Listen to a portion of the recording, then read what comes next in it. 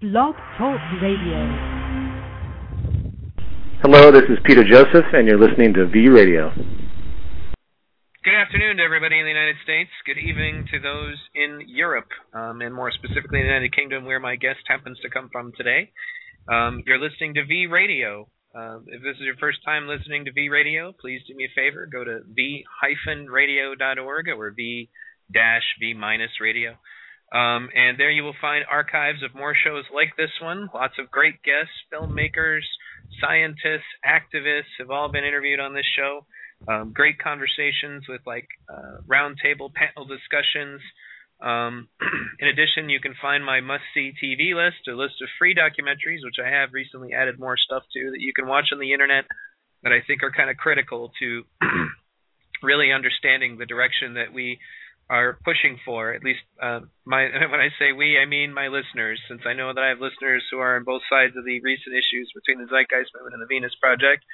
But today we're going to talk about something productive, which I wish more people would do. Today we're going to discuss a project put together by the fellow here on the phone with me now. Go ahead and introduce yourself, James. Hi Neil, and hi everyone out there. My name's James Phillips. I'm a father and music teacher from London, here in the UK, and I've been with the movement since about 2008, and I'm setting up a website for to deal with education and the school system from a movement perspective. It's called tzmeducation.org. So if you can go there and check it out, that'd be great. And I'm trying to get this message into schools and also correlate, I should say, different case studies that validate the positions of the Venus Project and the resource-based economic model. So that's the kind of idea behind the website. Get this message into schools and get kids aware of the nature of what, unfortunately, they are going to need to change due to the grown-ups' inability to actually behave themselves. No, I understand. Can you give me that URL one more time? Yeah, it's www.tzmeducation.org. It's a good thing I worked at the Renaissance Festival, because that's why I know what Z means. Because we have to talk in British cognisms. And you say Z to an American, and they're like, Z? Is that like a person? You know, it's interesting, the little differences in English versus English. Yeah, you say tomato, I say tomato. Or Z would actually be that character from the Police Academy movies, wouldn't it? Yeah, you got quiet all of a sudden, by the way. I don't know if you're too far from your mic or whatever, but yeah, I mean, I remember one of my favorite little nuances was this girl I talked to was from England. You know, she asked for a picture of me, and she looked at it, and she said, "You're fit." And I looked down at myself, and I went, "No, I'm definitely not fit," you know. and then somebody explained to me, "Oh, that means you're hot." I was like, "Oh, okay, that makes a little more sense," you know. And, you know, when you put cars in the trunk, you mean the boot. You know, there's all these little nuances between the two. Bugger off, bollocks, you know, words like that are a little bit more negative. But yeah, okay, so let's get into this. TZM Education, you got a little video here, I guess, put up on Vimeo, 19 minutes long to talk about what you're doing here. I guess, is this what you put up at the London Z-Day then? Yeah, the World Z-Day event in London just this year gone. I was one of the speakers at that. And that was obviously the launch of the website and the project, basically trying to do a centralized correlation thing for the education side of the movement. I talk about several different things in there, but sort of free education ideals in terms of free to learn what you want, and a little bit more liberating approach to education, and also talk about some of my dealings with the school system. I've been into schools in the UK on several occasions now to talk about the Venus Project, the Zeitgeist Movement, the resource-based economy. Just a general sort of oversight of those things, and trying to call people to come to the site and contribute in any way they sort of can, and also reciprocally use the information on the site to go into their local schools and take this message to kids and communicate it with teachers. And because ultimately, I think if we can educate, if we can sort of do it as a grassroots thing and come up through the education system, then the people going into the world are going to have a vastly different outlook on the society they're just about to join than the one they currently have. Right. And it's interesting, you've got a lot of interesting stuff on here. You got like a whole section on activism in schools. You got a couple of, like a TED Talk, and then a link to probably one of my favorite speeches ever done by a girl in the UN, the little teenager who was addressing the UN with like so much truth that, they just kind of applauded and then went back to their BS. They didn't listen to anything she said, which is really too bad. But, I remember looking on here, there was something about games. I'm trying to figure out, it was actually, before I get into that, you have this like listed on different age groups, for example, 1 through 5, 5 through 10, 10 through 15, 15 through 20, and school contact templates. So yeah, you're kind of trying to give people some guidelines on how best to get this get this stuff into schools. Yeah, it's a toolkit, if you will, but it's a toolkit that very much needs people's input. What I often get is people coming through saying, "Oh, well, that's really good. We'd love to help and everything." And I'm kind of like, "That's great. What can you do?" And because people come through and they say that, but if you look at those pages, like 0 to 5 isn't particularly my speciality sort of area. And so in there, it's like, this is to be updated because really, actually, I need input from other people. And I need people to come forward and say, I found this game that will work there and that game that will work here, and actually fill up the page, so to speak, so that people can come there and pick those out and maybe take them, if they're a parent, they can ask to go into their local school as I did. And if they obviously, we all used to have schools, so phone up your old school and ask to go and do a presentation there for the older ones maybe. I'm just trying to bulk out that section really, and like you say, the contact letter templates is so that people, just to make it as easy as possible. So literally all you've got to do is go there, copy and paste a letter into an email, send it, rip off the presentations off the website, go in there, talk and leave. And if every member of this movement, there's a bit in that presentation that I think is well worth pointing out, that if even 200,000 members of the Zeitgeist movement just went into one school and talked to 180 pupils and teachers as I did, then we'd reach 36 million young adults about to enter this system. And I think that that's a profound implication on what members should be trying to do to forward this message.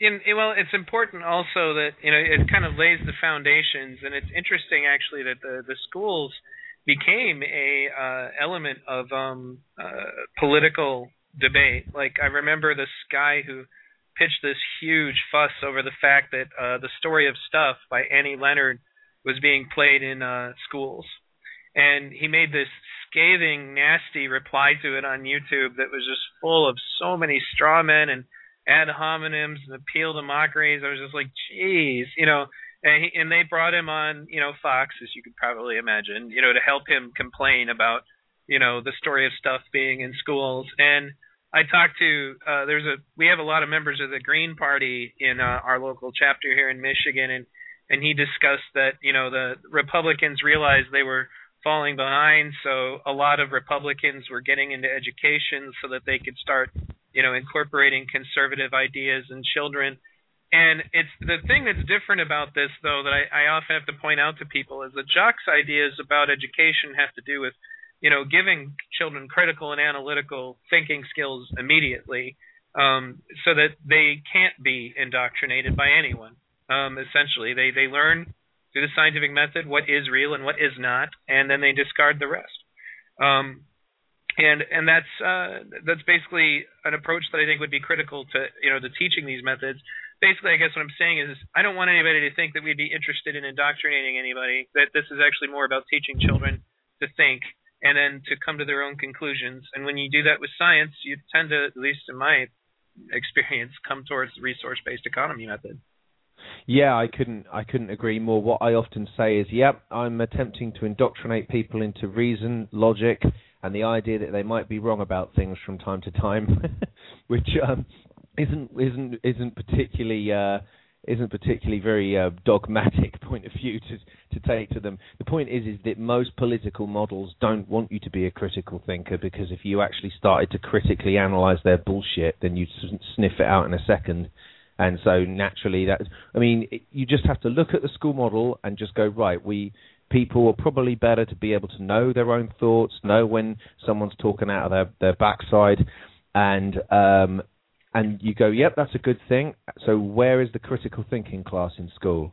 It's not there because they obviously don't have an interest in it, because ultimately culture reflects education and education reflects culture. This culture needs a bunch of work slaves, basically. So really, the classroom model is designed on exactly that sort of predication, of sort of rote learning and not the ability to critically, analytically think, as you just well pointed out, Neil. Right. And it's unfortunate that happens. I mean, there are other things that people can do as well. Like I've already talked about, watching the film Consuming Kids. Because it really, really, really exposes to you just how much the corporations put into brainwashing children to be consumers. But now let's go to you have example. Go back to your website here. Education and culture. Let me see. Police strike from the right.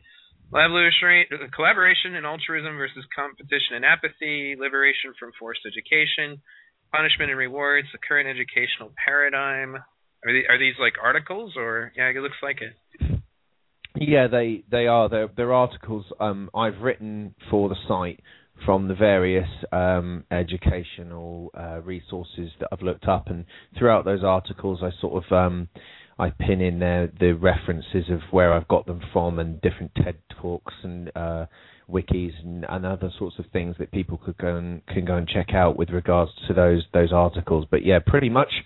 I've written the equivalent of a book to get this website up and running personally, and then obviously the presentation on Z-Day and the other presentations that are up there to take into schools, and I'm trying to piece together a science exhibition and all sorts of other things to take in there, and I've got loads of other programs kicking off as well. We'd need a 4-hour show to tell you all the things I'm doing, but yeah, it keeps me busy, keeps me out of trouble. Yeah, that's it doesn't take long to get a huge workload when you're involved with the Zeitgeist Movement and the Venus Project. That's for sure. Because you see all these different ways you can help, and then you end up doing it. Now let me see. So we had these different articles. I like the way you use the TED Talks, because they certainly can't argue with that. And then you got James Gilligan on here, really great one. And in addition to that, here we have how do we learn? So in this section, basically, you're kind of laying out the different strategies for how to get people to learn. I mean, is that correct? Do you want to comment on that section? Yeah, well, when you're talking about learning, you're talking about the different ways in which people learn. So you've got seeing learners, hearing learners, and touching / feeling learners. So some people, like my stepdaughter, only learn that the stove is hot when she touches the damn thing, which is fine in one aspect, I suppose. But yeah, and then there's other ones. Some people are visual, and some people can read and take it in, and some people are combinations of them. So you have to sort of have an educational system that's flexible to suit people's needs, which this one can't really be, because again, it's based on the idea that you have to submit to a coercive system. So the educational system has to reflect that. Why would it do anything other than reflect the system you're about to go into? I always say to my students, because as I said, I teach the drums. I always say to them, the world in which you operate, you need money and to operate in that, right? Yeah, and they're like, yeah, you need money to operate. And I'm like, okay, so how is the value of money attributed in society? I mean, how does it get created? I mean, don't think smart things like it's printed. How does it come into effect? And they go, well, I don't know. Well, and I say to them, pardon me, how long have you been at school? Oh, about 10 years. It's like, well, why do they not tell you? It should be perfectly simple. Why wouldn't they tell you how money's created? It must be a perfectly simple system. And they're like, oh, I don't really know why they haven't told me. Well, how is it created? And then you can go into, debt and just go, well, it's created out of debt. And those sorts of things. But it's just interesting to get kids thinking like, yeah, why the hell don't they tell me any of this stuff at school? I came out of school still thinking we were on the gold standard. Wow. You know what? I came out of school not even thinking. I just thought, right, money, that's a mode of exchange. And I thought, yeah, root of all evil, but we need it. Right. Obviously recent events in recent years has made me wake up to that and wake up to the gross inefficiency of society. I'm getting through. I think I'm reaching quite. Young people tend to get this idea, as Jacques has mentioned on more occasions, much better than the older generations do. I mean, they've had far more cultural indoctrination, and of course they have to bullshit themselves to think that their worldview is relevant, that their job is relevant. That it's not a fruitless endeavor because how the hell would you get out of bed every morning if it was. So they've had many more years of indoctrination. I find sometimes that they're difficult to get through to, even when what you're saying may as well be the grass is green and they're still trying to claim it's blue. It's like talking to a brick wall. But with kids, they just get it. I don't know if you ever saw Doug Millett's lecture to the Texan. Yeah, I did. That was great. There's a wonderful example in that where he's talking about him and his daughter watching TV, which really stuck with me, where he basically said they were sitting there watching TV and he went out and the adverts must have come on and he comes back in the room and his daughter says, Daddy, why are there starving people in the world? And he clocks it. She must have seen an Oxfam advert or what have you. And he's gone, oh, well, they just don't have the money to buy the food. And she says, but Daddy, there's loads of food in the store down the road. We could just give them that. And he's like, yeah, they don't have the money. And she just gets up and goes, money's dumb. Walks out. 6 years old and she gets it. That's an interesting. I had forgotten about that story, but I've talked to Doug so many times. It's interesting, actually, that, my daughter, I mean, I've told this story a bunch of times, so I won't repeat it completely in this thing, but my daughter watches Future by Design.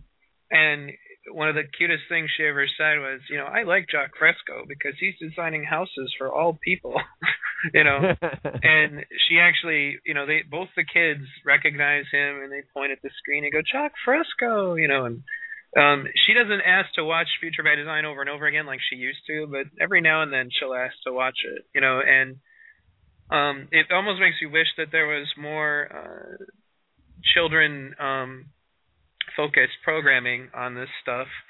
I mean, you have like that.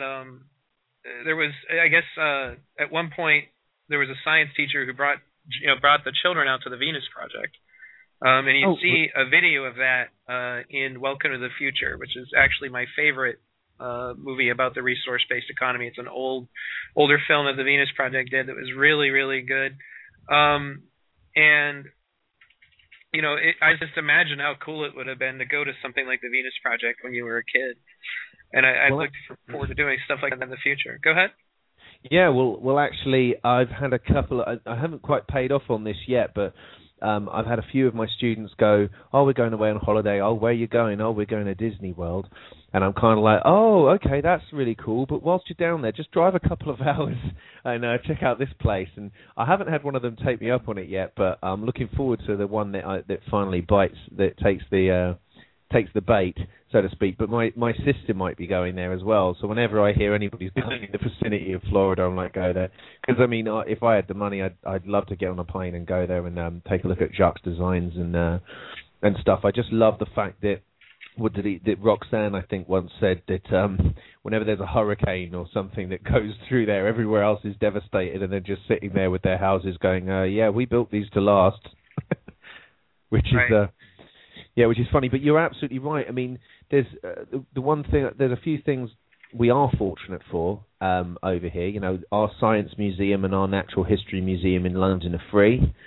And you know, I think they're good opportunities to take kids somewhere. And my daughter's just started a science class in school, so you know, schools aren't necessarily all bad, and the educational system does change over time, but it's just very, very slow in a system, you know, that's structured to not embrace change and to be stagnant rather than emergent. So, you know, that's a big problem with changing the educational system, is that the structure around it is you know, not adept to change. So it's kind of like, what I was thinking is, I think we've kind of, as a movement, got to come from two directions, and at the moment we're working rather top down. So we're talking to people already in the structure, and we're building it from that sense. And what I'm trying to do is come up through the base, if you will, so that we've actually got people thinking like this as they come out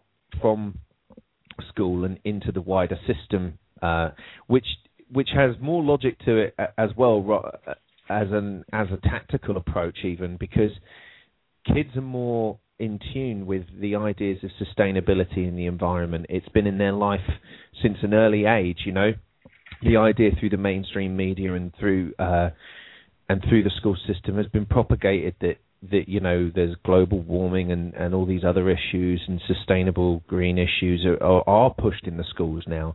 So to go in there and just take that one step further, maybe a little bit further down the line, but take it one step further and say, well, do you see how these are all sort of connected, and there's a symbiotic nature to things, and you know, and things like that, is not that far of a jump for them to make, you know. So I think it makes a lot of sense for us to go in that direction as well, because they're just generally more in tune.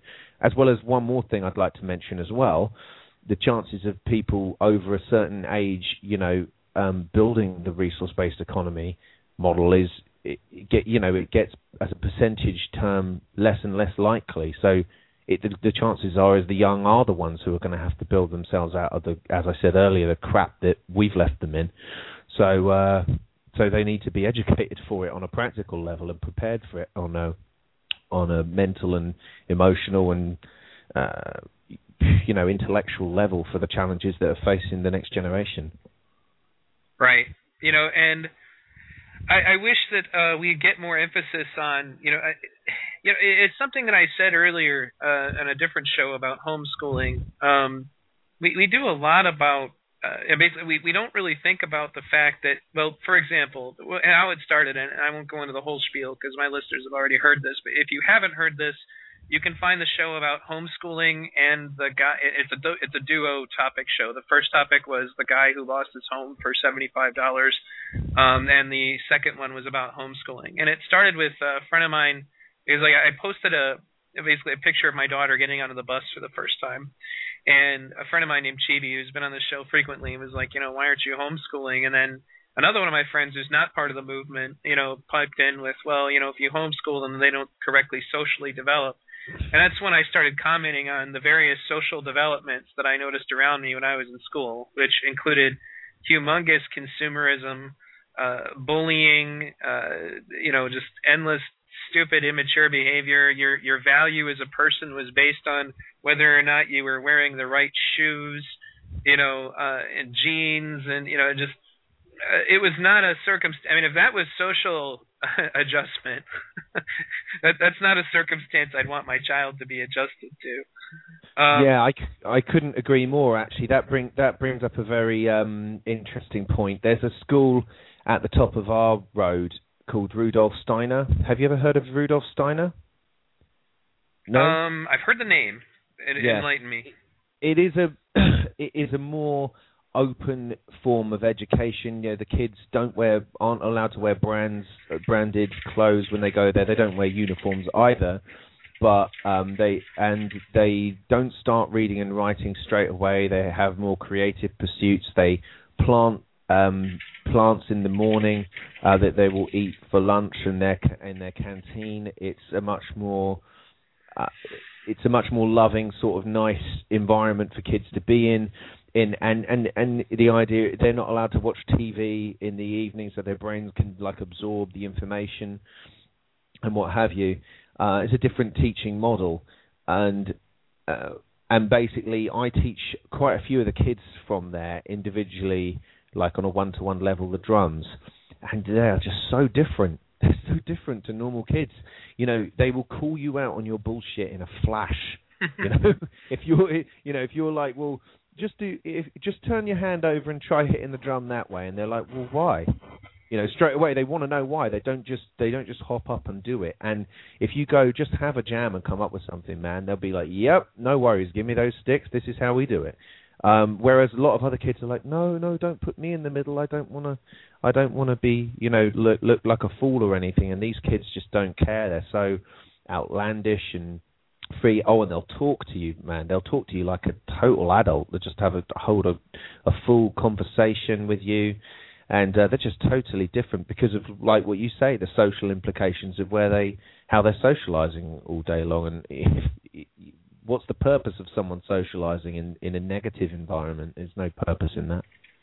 Right. Now, let's see here. I forgot. I kind of broke a tradition, actually, and I want to be sure I get this out of the way. Whenever I bring a new guest on, I tend to ask them, what was the precipice for you? When was the moment that got you outside the box and thinking along the lines of activism and making the world better instead of just being another cog in the machine? Yes, yeah, we did miss that question, didn't we? Well, that's a good question. I think at some point music struck a chord with me, pardon the pun, and I started playing the drums, and I got into rock music especially, and that's had a very sort of anti-establishment message going on with it. And I think even at that age, the world was starting to not add up for me in one way, shape, or another. And then along came Rage Against the Machine, and I got into them quite heavily and looked into a few of their causes and found them to be valid. And then I formed my own band. This is quite a strange way of coming, quite a synergistic way of coming, a symmetrical way, or whatever you want to call it, of coming about Zeitgeist. Is we write music that's very much in tune with the first Zeitgeist film and very much about outside the box and the world isn't what you think it is and things. And we wrote that album, and then I watched that film and I went, holy shit, that's the album that goes with the film. And yeah, so that was quite strange. And then obviously I watched Addendum following on from that, but I have to say that blew even my conceptions out the water. And seeing the Venus Project was like, whoa, we can really do some of that stuff. And then yeah, and now I'm here basically, and doing what I feel is the right thing to do, like everyone else. That's awesome. Now, do you have children yourself? Yeah, I've got a stepdaughter who's 12 and my daughter's 8. Oh, excellent. Now, do you, I was going to say, now, you said something about teaching. I take it you're a music teacher? Yeah, I'm a drum teacher, and I teach music technology as well, so, you know, how to write your music on the computer and band stuff and record bands and things like that. Okay. Well, that's, actually that's great. And there was a time period I wanted to be a teacher, but part of the problem I saw was it just looked like it would be so frustrating.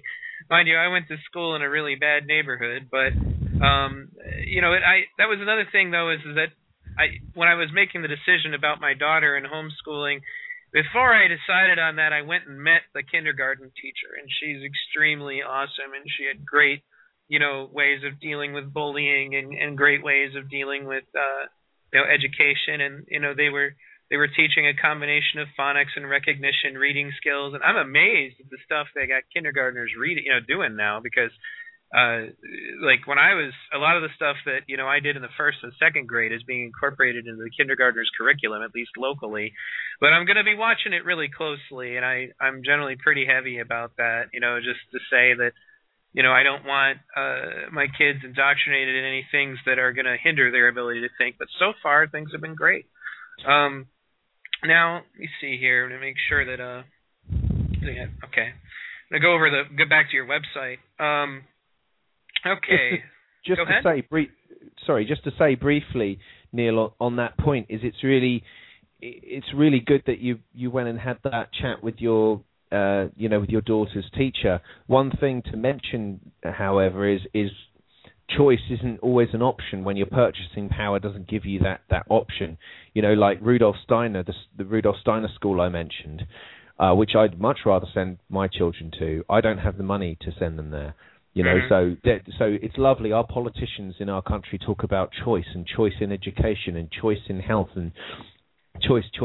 Like choice is the greatest thing that's ever happened to humanity.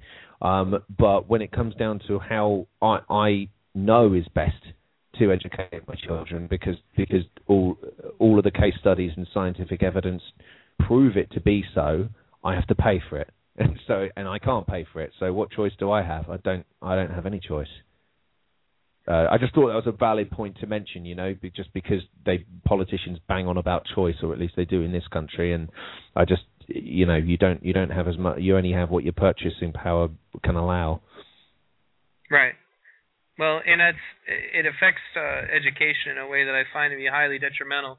Where I went to school, the classes were extremely overcrowded. And of course, because we lived in a low-income area, in addition to the classes being overcrowded, there was a lot of violence. Basically, you can see the effects of it. And the funny thing is that the government seems to think that the solution is throwing more money at the problem. And I get that. We should have better computers and stuff for the kids. But they're not recognizing that that's not why our kids are failing. Our kids are failing because we don't make education interesting. We regiment the hell out of it. As Jock pointed out on multiple occasions, that there's a time period in a child's life that they're extremely inquisitive and want to learn about things and test things with their five senses. And they tend to get that beaten out of them, essentially. And not necessarily physically beaten. I'm just saying, that part of their life is taken from them. And it ends up being a job, and not a very entertaining job. Yeah, I couldn't agree more. In fact, in my first presentation that I gave at sixth form at a school I teach at, I think it was the first question I got was from a 17-year-old lad who basically turned around and said, "Dude, why the hell would I want to go to school if no one's forcing me to?" And I turned around to him and I said, when you're born and you're a baby, you crawl around, you're inquisitive, you want to know about things, you want to try standing up, you want to go and see what's around the corner, you want to investigate. You're curious, yeah? That's what all human beings are. That's how we've explored and everything else. Would you agree with that? And he said, yeah. I said, right, but now at 17, you're telling me that you're not interested in any of what comes actually naturally to you as a human being, and has been beaten out of you, and you're somehow looking at me like I'm the weirdo. You should be looking at like this school, the society you live in, and the teachers standing over there, because collectively that has beaten the motivation for you to be inquisitive and want to learn out of you. And he kind of stood there and he was like, "Whoa, I'd never really thought of that like that before," because if you think it through, that's learning is what we all have come here to do, or a big part of what we've come here to do, and how we're going to be able to contribute. And how knowledge builds. It builds from people building on top of others and on top of others. And so, why would we not want to do that? It just seems asinine to me. Right.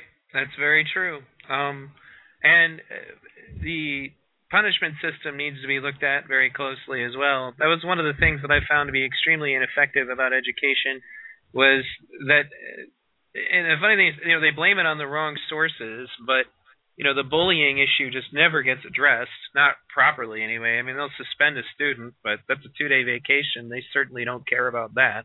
You can give them detention, that might help a little bit, but there was never really anything done to make the environment friendly to learning. You spend your time dodging spit wads or, getting involved in stupid drama or being threatened that you're going to get beat up after school or whatever. And that's not an environment that's that it's inclusive of learning. We talked actually a lot about that on the different shows I had with Dr. Mate, but go ahead. Yeah, I couldn't agree more. There's a very good book I read in preparation for my presentation at Z-Day, which is called Punished by Rewards, by a guy called Alfie Kohn, who I think Daniel Pink even based a few of his references on. I can't be sure. And I know I've heard that name before, but yeah, go ahead. Yeah, I mean, Alfie Kohn, basically, his book was Punished by Rewards, which means the extrinsic motivators, whether it be a punishment or a reward, is detrimental to long-term intrinsic motivation to learn. So, basically speaking, the task itself should be rewarding for the task itself. You shouldn't need prizes and praise on top of what should already be a task that should already be rewarding. And the perfect example of that would be me as a drummer. I never did grades. I didn't need a boot up the backside by my parents or anything else really to learn. I just locked myself away in a room, fell in love with the drums, and spent a few years there, and loved learning the drums and seeing myself get better at it, and taking pride in my own actions having a positive repercussion. And we don't necessarily motivate that in school. It's like learning should be the reward, but we reward the learning, so that now it's not about the learning, it's about getting the goodie, which is ludicrous, because in a system where you go, oh yeah, we want to reward children for learning. Here you go, have a bag of Smarties for doing so well in class. I mean, how does that add up? It doesn't add up. Well, it's certainly better than I've talked about this too, as our priorities seem kind of messed up. I mean, they cut corners if you have a good athlete in high school, to keep them on the team, and they do a lot to promote the sports programs, and I don't have a problem with that, but the science fair is kind of a dying thing, and you don't get any kind of promotion, obviously, within your school or, any kind of rewards for doing really well at that, which is unfortunate. And it encourages, that's the other thing I always found strange about the communication system, is that it creates an environment within that the children essentially punish you for being intelligent. If you're smart or you use big words, that's a reason to get beat up, And I know it's crazy, but whenever that situation comes up quite a lot in conversation with my students or something, and they go, oh yeah, he's just a nerd or whatever, the terminology is. And I'm like, so what would you have called, I don't know, Edison as a kid, or Albert Einstein? What would you have called him? And they said, well, I suppose I would have called him a nerd. And I'm like, yeah, it's people like that who built this house you live in, put the shoes on your feet, put heat in your home, a drum kit in front of your face, and built everything around you so that you have a life of comfort, and you're calling them a derogatory term? Do you want to rethink that? Do you want to rethink that position? And suddenly they're like, oh yeah, I suppose they did actually do everything for me, didn't they? And I'm like, yes. So I think it's actually time for you to, be a bit more thankful and a bit more courteous, don't you? And they're like, oh, blimey, yeah, actually, yes, you're right. It often is just a projection of somebody's insecurities. The kid's smarter than you, so it makes you feel insecure. And it's difficult to point that out to people, but there are a lot of occasions when I've seen that, people's insecurities, especially in large group situations, people are insecure because somebody they fear would be smarter than them or prettier than them or whatever, and they will lash out on that person. And that's it's too bad. Yeah, no, but that's a fantastic point, and that actually chimes in really well with a book I'm reading at the moment called The Spirit Level, which I think everybody probably be well adept to if they're in the movement, which is basically about unequal societies and how that group mentality, you're talking about, and how you're perceived in the eyes of others has such a high stress on you,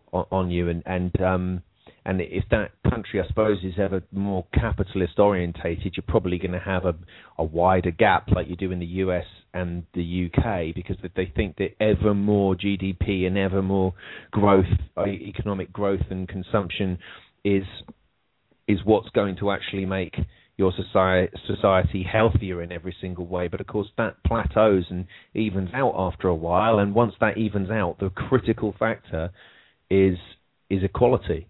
If people feel less, and in the hierarchical structure, which our structure is based on money. So like you were mentioning about shoes earlier, and I think you've mentioned this example before, where you've got a brand of shoe, but if it comes from a different store, it's not the expensive store, then you're worth less as a human being, which is obviously completely stupid and quite stressful for a kid growing up who's got to have the right shoes and everything else, and his parents haven't got the money, and that can be a really, really stressful situation to grow up in, and doesn't really make for a harmonious society to live in. Right. And it's great that you're doing this work that you're doing, and we're down to 4 minutes. I want to make sure that we focus and come back to this. You guys have to check out this website, and he's looking for help. He's looking for contributions. Can you list off anything in particular that you need for your project?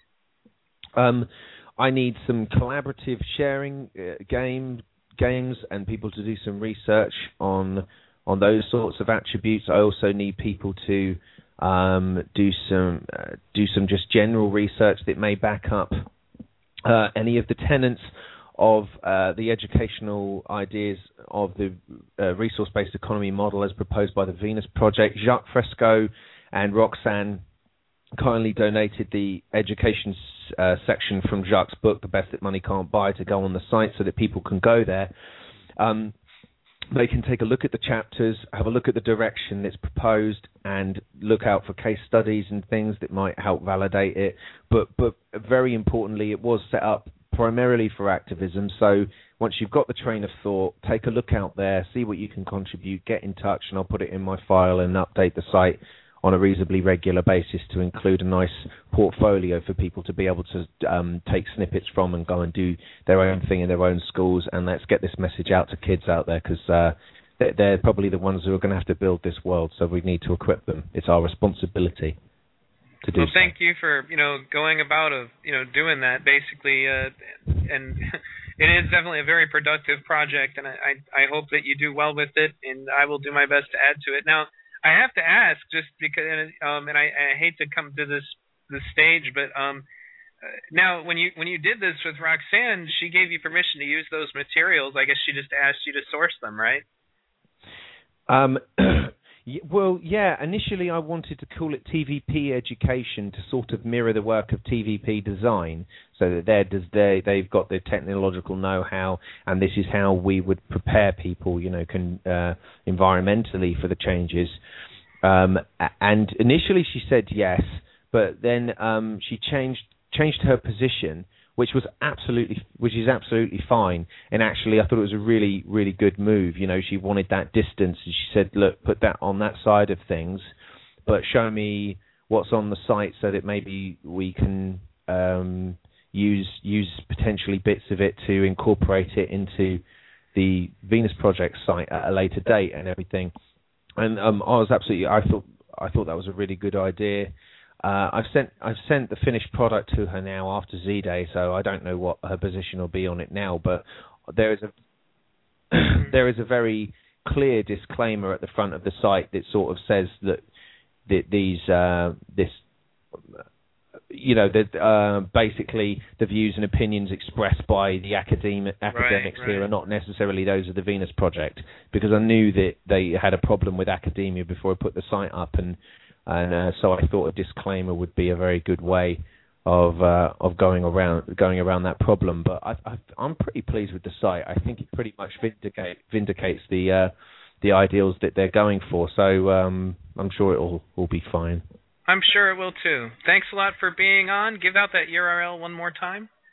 Yeah, it's www.tzmeducation.org. Thanks very much for having me on, Neil. I really appreciate it. Thanks for being on, and thanks for doing the work that you're doing. All right, Brilliant. Folks, that's the end of this show. I'm going to leave you with some words from Jacques Fresco and Roxanne Meadows. This is Roxanne Meadows. And this is Jacques Fresco. And you're listening to V Radio.